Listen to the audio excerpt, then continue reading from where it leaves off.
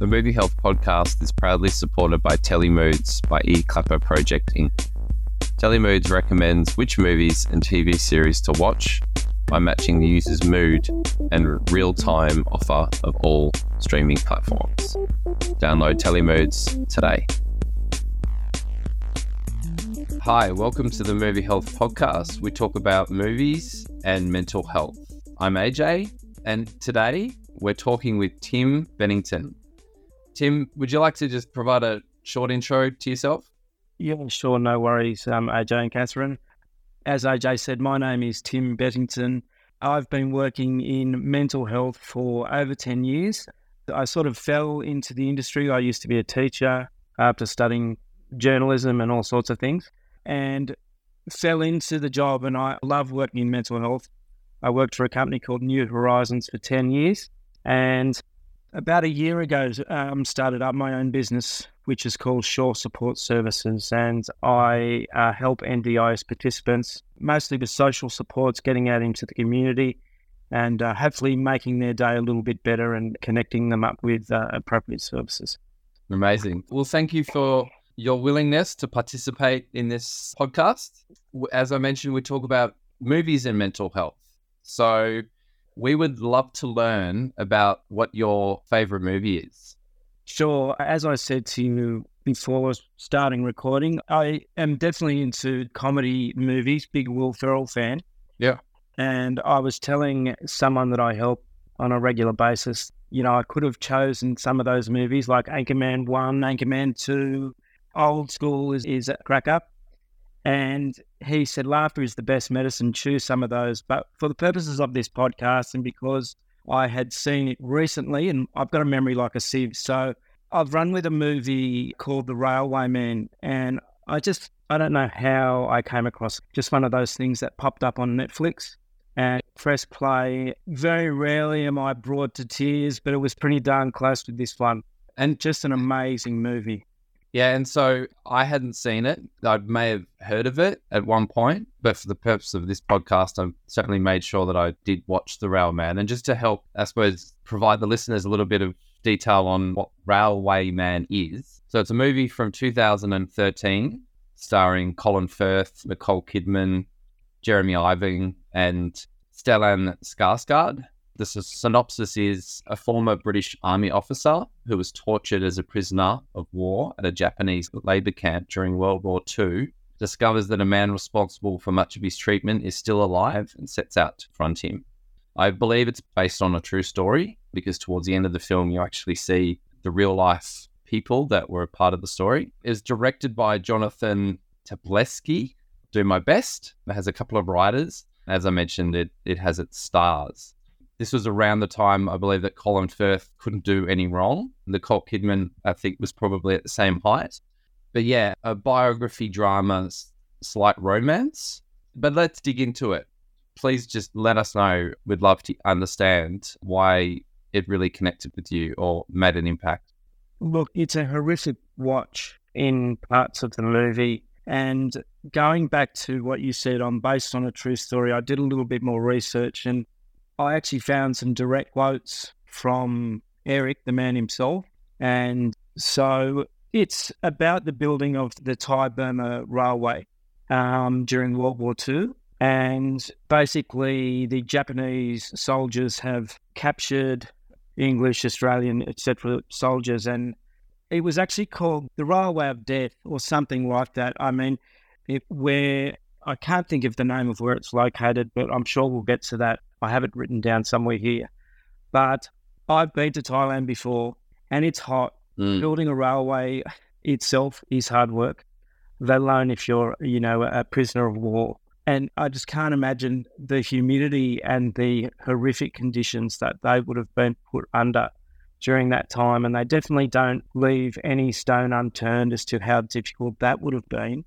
The other thing I find fascinating about the movie, there's really only 2, 3, or maybe 4 characters, the young version and the old version. So in terms of I thought you might ask me about my favourite character. Eric, he's the main guy. Colin Firth, captured by Japanese soldiers and treated absolutely horrendously by them. And his, I guess, post-traumatic stress from that event is made very evident. His wife is Nicole Kidman, otherwise known as, can you remember her name? Starts with P, I think. Oh, Patty. Patty, Patty, thank yeah. you. Patricia, Yeah. correct. She sticks by him, and she said at one point during the movie, she says, I want the real Eric back. I know he's there. I know he's a good man. And as I said, I mean, the man has terrible nightmares, flashbacks, etc., etc. And ultimately, spoiler alert, it's a journey of forgiveness for him, and the strength that must have taken to be able to do that is extraordinary. A direct quote that I found from him, I think it was in a New York Times publication, said, when he, in the final scene, which we will discuss, when he went to see Mr. Nagase, yeah, he didn't actually go there to forgive him during that final scene, but because Mr. Nagase, he just managed to turn it around during that time period. He said the guy was so full of regret and sorrow. So I just thought that was amazing, because I assumed he'd gone there to forgive him and give him the letter and say, let's be friends, you know, but he hadn't actually gone there to do that. And it was just the fact that Mr. Nagase, the torturer, for want of a better word, was so, he basically said he was me. He lived the horror, and he was so graceful and so full of regret. And Eric said, Mr. Lomax, he's often called, I haven't forgiven the Japanese people as a whole, but I forgave him, which I thought was really interesting. And I suppose I should have mentioned it before, and I'll figure that we add this back in, but we should certainly acknowledge Eric Lomax being the one that contributed to the screenplay of this movie. And so, you know, that's a very pure transition from real life to screenplay. So, yeah, I'll just acknowledge that, you know, he was one of the key lines as part of the movies. When I started watching the movie, sort of the opening after the title card, talking about that it's sort of based on a true story. And as the movie sets up, you are introduced to Colin Firth's character, Eric, and he has clear obsession with trains. So you do wonder, well, what is this obsession with trains? And he's also, you know, quickly introduced to being a veteran. He goes to this club with other veterans, and he's, you know, scribbling and talking about trains, you know, by himself with the beer on a notepad. And there's a little bit of interaction with Finley, which is the Stellan Skarsgård character. And I suppose what caught me, I wasn't entirely sure of the time that it was set, but in that period of time, you didn't really learn too much about what Eric had gone through and why he had the obsession with trains, if that's fair. But then, and I probably messed that order up, but he meets Patty on a train, they form a relationship, they get married, and only at that point do you realize that Eric has gone through some really traumatic experiences at his time as a soldier, or, you know, all we know at that point is time as a soldier. When I was watching it with my wife and saying, wow, you know, Eric really hadn't, you know, it wasn't obvious that he was experiencing any mental issues or any post-traumatic conditions until he was in a home with Patty. That would have been horrendous because he had no one to talk to and Patty had to manage that. And that's where that sort of unveils the true story about what he experienced, which I thought was really effective. Yeah. And she was obviously an extraordinarily strong woman that I would imagine many times wanted to give up. I think even in the movie, it may have suggested that, you know, she was ready to give up at one point in time when Finley walks up to her and basically encourages her to stay with us and stay with Eric. The other thing I found fascinating with the group that you talk about, it was like, I guess, a war support group. And Finley, he was seen as the strong character. I don't know what else that Stellan Skarsgård has been in, but I recognise his face and I didn't recognise his name. But he's great. He doesn't play a major role in the movie, but all the soldiers see him as like the big brother and they call him uncle. And it seems as though he has it all together. He's the one that is the glue. And obviously later in the movie, we find out that's not the case with Finley, you know. Well, and I probably difficult to talk about without, I wouldn't call it a spoiler, but there is a pivotal point with Finley towards the movie that maybe strangely motivates Eric to ultimately try and go and find, those responsible in torturing him. I believe Finley found, what was his name? He wasn't a torturer. It was actually the translator, I believe. Oh, Mr. Nagase, yeah. So yeah, and I also believe that the events that you see in the movie, and you can correct me if I'm wrong here, but I think I'm right, is that the translator, Mr. Nagase, he only, in inverted commas, tortured him for 1 day. So I don't think Mr. Nagase actually tortured this man over a period of weeks. I think, and I could be wrong, and anyone's feel free to correct me, it was just 1 day, but it was an horrific day. And he does say, later in the movie, I want to forget that day. I need to forget that day, the torturer. And it affected him for the rest of his life. Yeah, absolutely. And I suppose as we set it up now, it is not a particularly easy watch. It is a very intense, emotionally demanding story to watch what Eric had gone through as a prisoner of war in Singapore by the Japanese, building the railway, trying to figure out how they can survive, being transported everywhere by trains, which is where he developed, I suppose, his obsession or way of coping. But is there any particular themes that connect with you or affect you or draw you into this type of movie, apart from its story? Sure. Look, obviously, I just couldn't believe he was willing to forgive that man.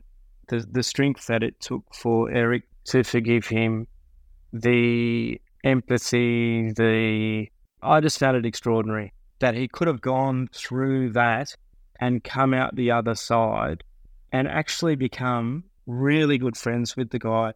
In the New York Times article, he said, we spent days together after that, laughing, drinking, joking. So they'd gone from literally worst of enemies in the whole entire world to best of friends that kept in contact, not just via letters, face to face, until the day they died. It's just a remarkable story. It almost seems unbelievable that it could happen, but it happened. The other thing, it's not a theme as such, but war is good for no one. I don't care what war it is. I don't care what it's over. Everyone hurts in war. I've never been through it. I don't want to go through it. But, without getting into current affairs, no one wins in war. And I think if everyone could see that movie, whether it's Russia, Ukraine, whatever, and watch that movie and just have a rethink about the effect that it's having on everyone, families, individuals, and humans everywhere. Wouldn't it be great if we could just have a huge reset, never have a war again? I suppose, and I'd like to get your views on this, Catherine, but I'd agree, Tim. I'd agree that one of the most moving elements of the movie and the way it's done does take you, I suppose, by surprise a little bit, is that Eric ultimately ending up forgiving someone, Mr. Nakasaki, who was part of this long period of torture. And Finley, his friend, found Mr. Nakasaki and, I believe gave him a knife and said, look, we want you to ultimately go and find this man, get revenge. And I think that's what that may have been Eric's intention, is to get revenge, use violence to try and solve the situation. And I've certainly been in circumstances in life where I've had an altercation with someone and I certainly wouldn't want to. The initial thought is, I've got to get him. But as you really sort of dig deeper into the scenario and the person involved, there are certainly alternatives. Maybe one is understanding the person or the situation. And as you said, Tim, war is complex. Eric was a prisoner of war and there were people in the Japanese army that needed to do certain things to set a level of control with the soldiers. But that ultimately, going from potential murder to torture to forgiveness is a significant transition for someone to go through, and it takes so much courage to have that level of empathy. I think basically has a couple of visits that you see in the movie. And I think for the first visit, according to the movie, I think he went over there to get revenge. I said, if I see this man, I will kill him. And Mr. Nagase, the torturer, was basically profiting from the war and showing people around those sites. But he later found out that he was helping the Allies, find where bodies were buried and helping them work out who had died and where and all that sort of stuff. And Eric later found out that the work that he was doing was actually reconciliation work, and which would have been brought about, I'm quite sure, by guilt and shame as to what he'd done to Eric. Catherine, do you have any thought?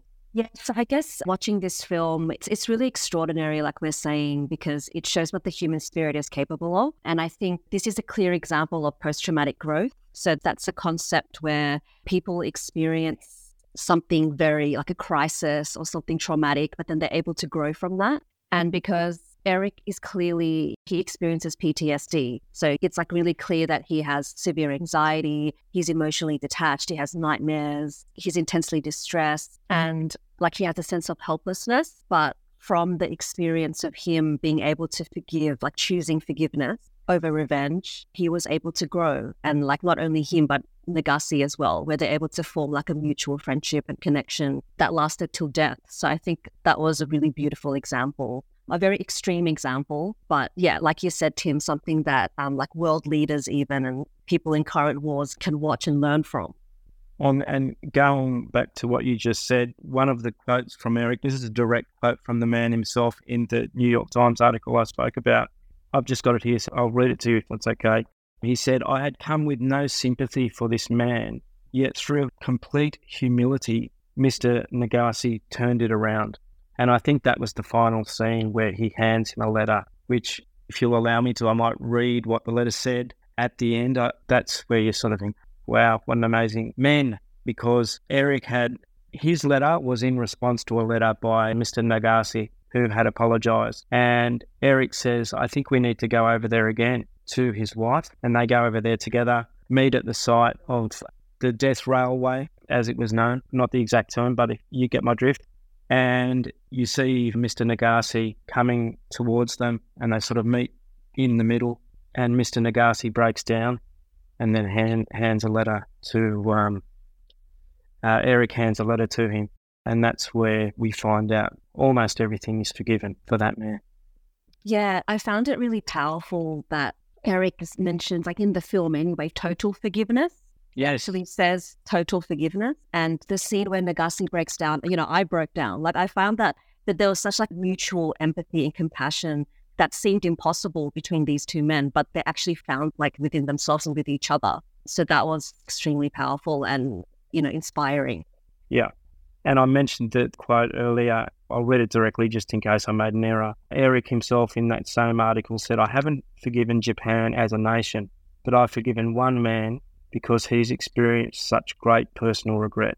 In a way, that made me really sad because I thought he'd forgiven more than one man. I truly thought he'd forgiven Japan, the war. We had a job to do and we had to do it for the country, in inverted commas. I'm hoping towards the end of his life, maybe he had forgiven Japan. They, again, had a job to do, as did he. And I don't think anyone wanted to do it. I don't think anyone wants to kill people and wants to mistreat people. If they do, awful. But 99.999% of people, I don't think want to hurt other people. It was a job that had to be done by both sides, I guess. What was the way they saw it? So just going to, I know that November was the month for mental health, and this film is a really great example of it. And so I'm just wondering, Tim, if you wanted to speak to that in terms of the characters. So obviously, we are shown the journey of Eric and Nagase when they're young during the war, and then as they're older and they experience a very different relationship, a friendship. I found it really interesting that there was this war support group, but like Patty, when she confronted Finlay's character, she said, there's a code of silence. Like, I'm not going to put up with that. I can't live like this. Because Eric shut her out and basically was not communicating with her about what was happening to him. And I think that was out of kindness as well, because he loved his wife so much. He didn't want to tell her what he'd been through in order to recover and find that forgiveness within himself. He had to speak about it. And I'm sure, as we know, that men particularly, women as well, but men more so, still find it hard to talk about mental health. Particularly, I grew up in country New South Wales, particularly country people like farmers, and build a bridge, get over it, harden up, all that. I'm very lucky that I've had my own mental health challenges, and I've got a supportive family. My brother's fantastic, but can't imagine in those times it would have been a code of silence. And if you did speak about it, there wouldn't have been much empathy from anyone. There would have been empathy from the support group, I suppose, and there was empathy, but they definitely weren't encouraged to speak about it with anyone close to them outside of the people who'd been in the war. And, he didn't want to hurt his wife. And I'm quite sure that had a significant part in him just going, I have to deal with this by myself. I can't put Patty through it as well because it may break her. Yeah, and like a really intense line that Lomax says to Takashi, he says, I'm still at war, if you remember that line, when they're confronting each other. And it's kind of like, even though it happens, like physically happened like years ago, decades ago, like internally he was still experiencing that trauma. And yes, he needed to actually seek support. And the first person he needed to talk to was his wife. So I guess we go on that journey and that transformation where he's able to finally speak to her, which she really needed from him. And that I think that happens a lot, just generally with men, that it's like you kind of want to not burden anyone, like burden your wife, your friends, or your family with your struggles. But with society, there might be a lot of like taboo or stigma around mental health. And if that changed, maybe men wouldn't feel the need to hide everything. I really thought things had changed. I don't know if you guys are into sport, but I am. Andrew Johns is a very famous rugby league player and the best ever. And he came out and said, I think he has bipolar disorder. He took drugs all the time, the day before a match, drinks regularly, still has quite serious mental health problems. And he came out and said, I've got problems. And then so many other famous people said, me too, me too. And I thought that was a real turning point. But unfortunately, suicides are still happening. And they're happening to people who a lot of the time seem really happy on the outside and would seem like they have it all together. They have a great family, they have children, and they're very happy people on the outside. But inside, there's still a lot of pain.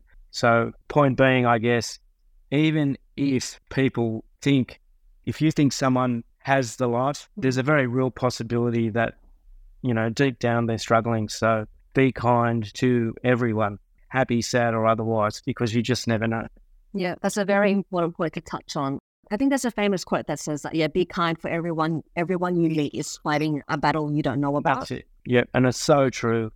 Even particularly the ones that seem really happy on the outside. Apparently there's a stat about comedians that, quite often comedians are very depressed people, which it's unbelievable, But it's a mask, it's an act, it's put on very well by a lot of people. So if someone who is very happy comes to you for a chat, please listen. Don't say, mate, you're happy all the time. What are you talking about? Carry on, get another beer. Well, sit, listen, and if you can, listen some more. There you go. So you're on a roll. I was going to ask you, what would your mental health tips be then? I guess you were kind of touching on that. Yeah, look, as I was saying to you guys earlier before we started recording, there are the obvious things that you can do. Exercise. I hate exercise with a passion, but when you do it, you do feel better. There's not one day I think, oh, wow, I'm looking forward to going out and doing a jog and some push-ups.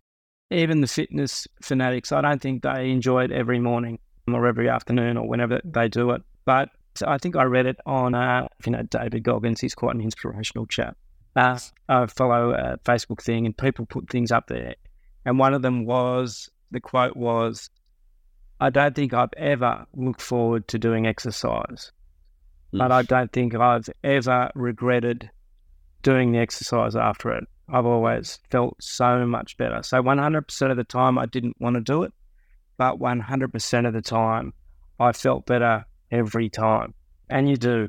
I mean, it's just a fact. And it's hard to get your head around that before you've put your sneakers on and gone for a walk or whatever. It doesn't have to be, a sprint or a marathon.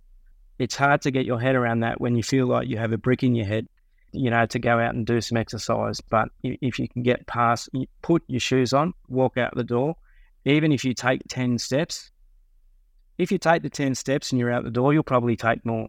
So do that, And if you only take 10 steps and turn around, hey, at least you've seen the sun, and you can tell someone you've exercised, even if you haven't. So everyone's a winner, Yeah. About starting. Exactly. A great book as well, which I would encourage everyone to read, is called Atomic Habits by James Clear. It's always on the top readers list or top listeners list on Audible. It's an absolute cracker. Like, get your shoes ready, get your shirt ready, have everything ready to go the night before. So everything is easier than it otherwise would be. Like, if you've got to get your shirt out, get your socks out, that may be the one thing that stops you from going for exercise. If it's there at the end of your bed, ready to go, much more likely to get out the door. Something else that is very helpful is meditation. I sort of pretend I'm a big meditator, but I'm not really. I want to be, but I'm not. I don't do it enough. There's a saying that says, if you don't have enough time to meditate, you need to meditate more. And it's so true. When you're in a good frame of mind and you meditate often, you seem to be in a better frame of mind. You just get things done, which gives you more time to meditate. People say, I can't do it. I have all these thoughts going around in my head all the time when there's silence. That is what's supposed to happen. So it's like the defragging of a computer. It's getting rid of all the junk, and then it's as easy enough. I think the easiest way probably is to focus on your breath. And then as soon as you have a thought, you say, I've had a thought, go back to focusing on my breath. And every 1 second you'll have a thought and you take it back. And eventually the thoughts disappear and you float off into some sort of fantasy land, which is much nice, a head full of constant thoughts.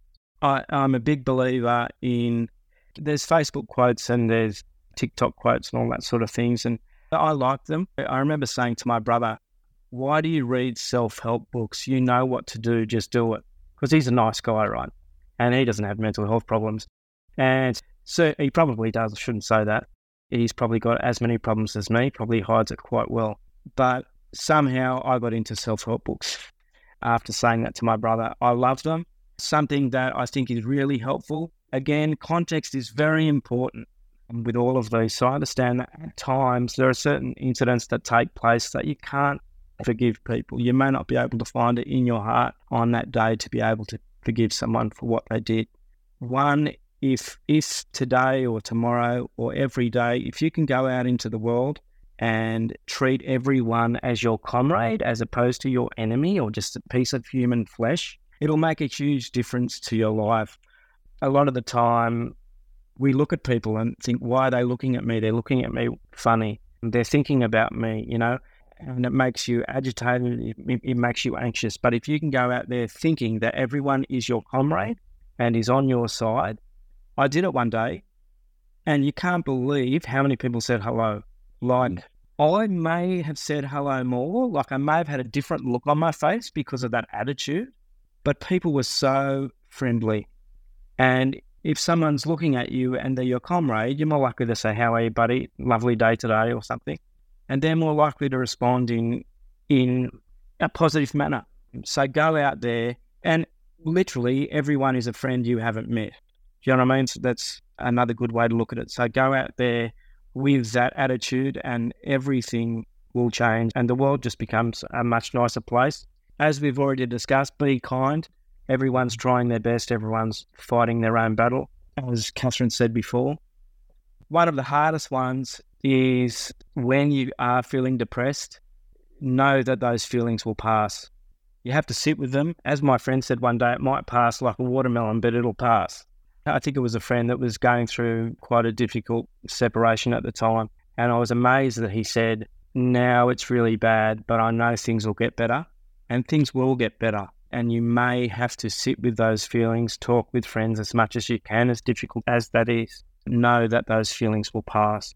Look for the good in life and look for the good in everyone. It's a bit like if you say kids play I Spy with My Little Eye. If you look for something blue or green, or you could pick any colour, I could find it in my room. I'm just having a look around now. If you look for blue, you'll find it. If you look for green, you'll find it. If you look for good, you will find it. So if you can go out there with that attitude, if you look for positives, you will find it. And I find another thing that's helpful, even if you think there's nothing positive in your life, find something that's just okay. So that you may feel like there's nothing good and feel quite negative.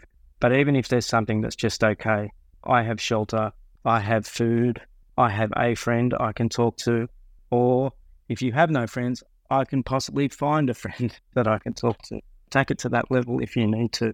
And Tim, so tying it back to, thank you so much for sharing those. And when we talk with other healthcare professionals, a lot of the tips that we hear on mental health are really practical, simple lifestyle, or even just super practical tips that we can all take on to maintain and sustain our mental health. You know, you provided quite a few very straightforward practical tips.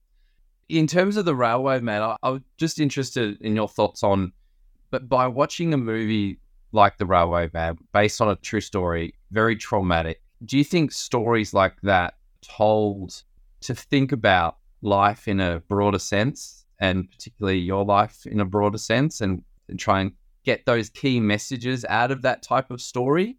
Yeah, as just telling how horrific life is. Do you know does that make sense? I think so. And humans have a very bad habit of remembering the bad things that have happened. Yeah. You know, talking to someone that I helped the other day, I only spoke about it, I think, because of the movie. My dad is a great man. He's so kind and so generous. But we've had disagreements over my 45 years. Not many, probably a handful.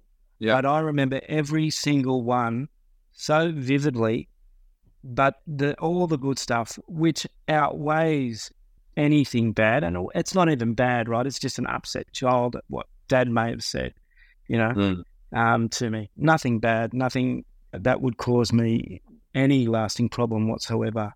But we are so good at holding on to the bad. I'm good at it. I'm super good at it. As I said, I remember every argument I've ever had with my mum and dad. Yeah. I want to let it go, but I find it really difficult. And the good outweighs the bad by a million, but I find it hard to remember the good. And those suggestions that I have told you, I'm probably the worst at carrying those out. So it is not an easy task. It is almost an impossible task where you have to have every piece of the jigsaw in the right place to get the full picture of mental health perfect. Some of us may have it together for one day and all the pieces are in the right place. No one has the jigsaw together 100% of the time, 100% of their life. Exactly. So I'm not saying it's easy. I don't do what I preach. I wish I did. But it's been a great reminder to myself to talk about this stuff. That comrade thing that I spoke about, I haven't done that for a long time. I was talking about it with my exercise physiologist this morning, and I could see something tick over in him. Oh, wow, I might do that today. But I'm going to practice all this stuff because we've spoken about it, and you need a reminder, and you need to practice it. If you don't practice it, you won't get better at it. You need to be more positive. At least you have to make an attempt and keep doing it, and hopefully you can build neuro pathways, if you think it's scientific, to help you with your depression, etc., or whatever you happen to be going through. I mean, poor old Eric didn't have many positive experiences of war, so there wasn't anything good, really, that came out of that. You know what I mean? So there's always context. For Eric, you know, for him to say, look at the good at what happened in the war. Surely there was something that was just okay.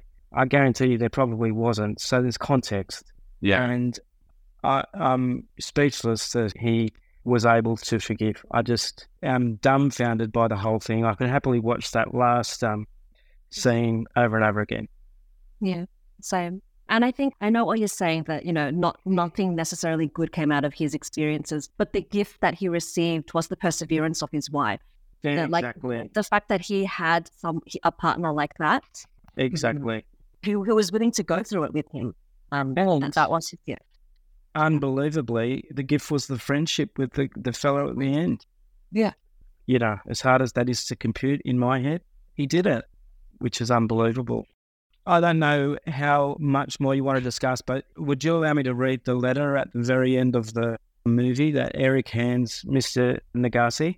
Yeah, that's fine, mate. Yeah. Sure. Yeah, we can add it in some way. That's totally fine. Yeah. So this is basically in response to a letter that Mr. Nagase had sent to him. And as I said, from doing further research, he didn't go there to forgive him, but because he saw that he was in so much pain, he did forgive him at the time of giving him this letter. And Mr. Nagase said, "I'm sorry, so sorry. I don't want to live this day anymore."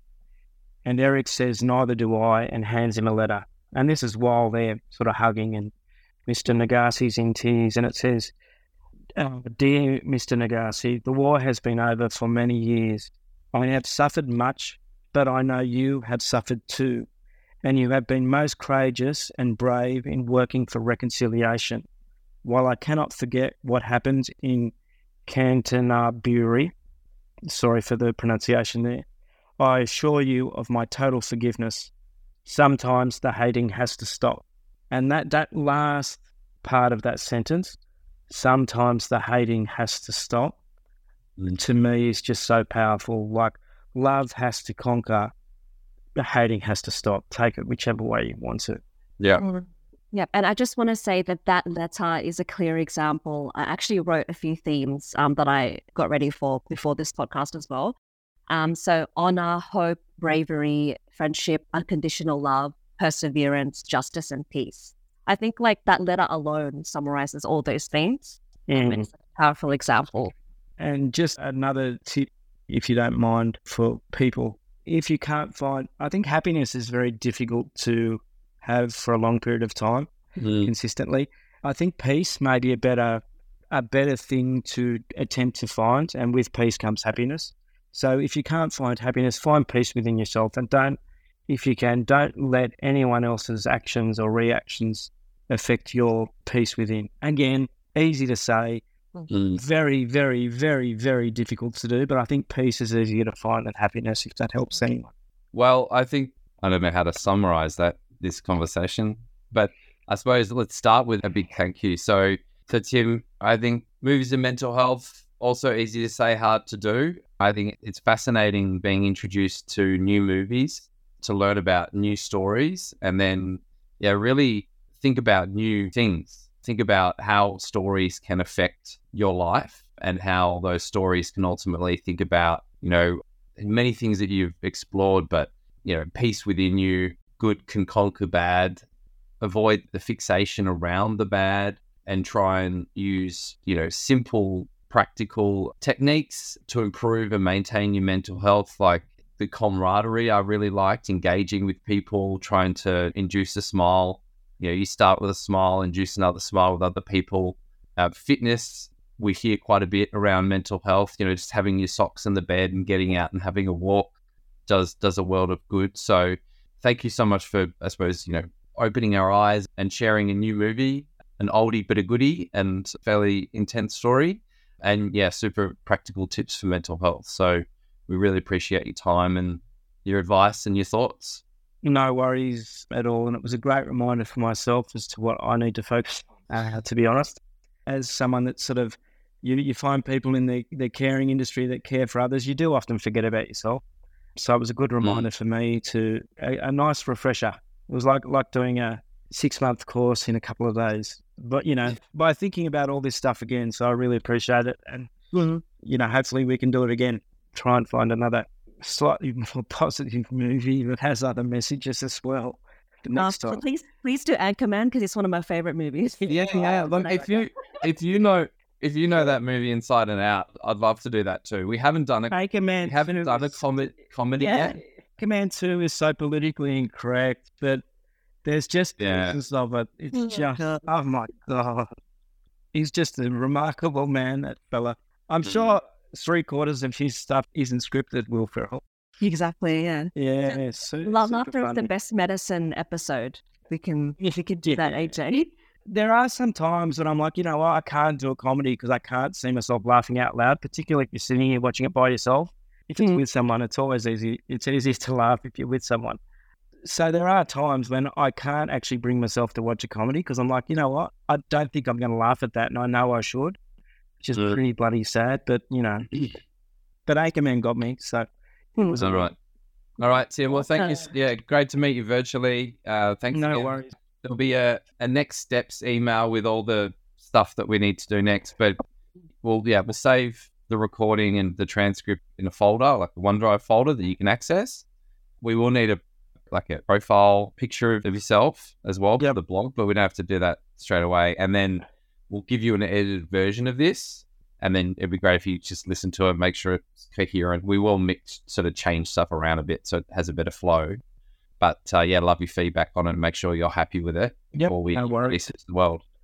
No worries at all. All right, mate. Well, have a good rest of your Friday. Have a good weekend, and hear from us next week. No worries, and hopefully I'll meet you in person at some point. Yeah. No, well, the podcast studio Western Sydney is, it's good. We should really have to try and use that more. Catherine and I had done virtual, 10 or 12 podcasts until we did one in person, and it does make... I listened to the one that you recorded in there. That definitely sounded good. All right, guys. Take care. Have a good day, yeah? Thank you. Comrade. See ya. Bye. Right. Thanks, Jim. No worries. Bye.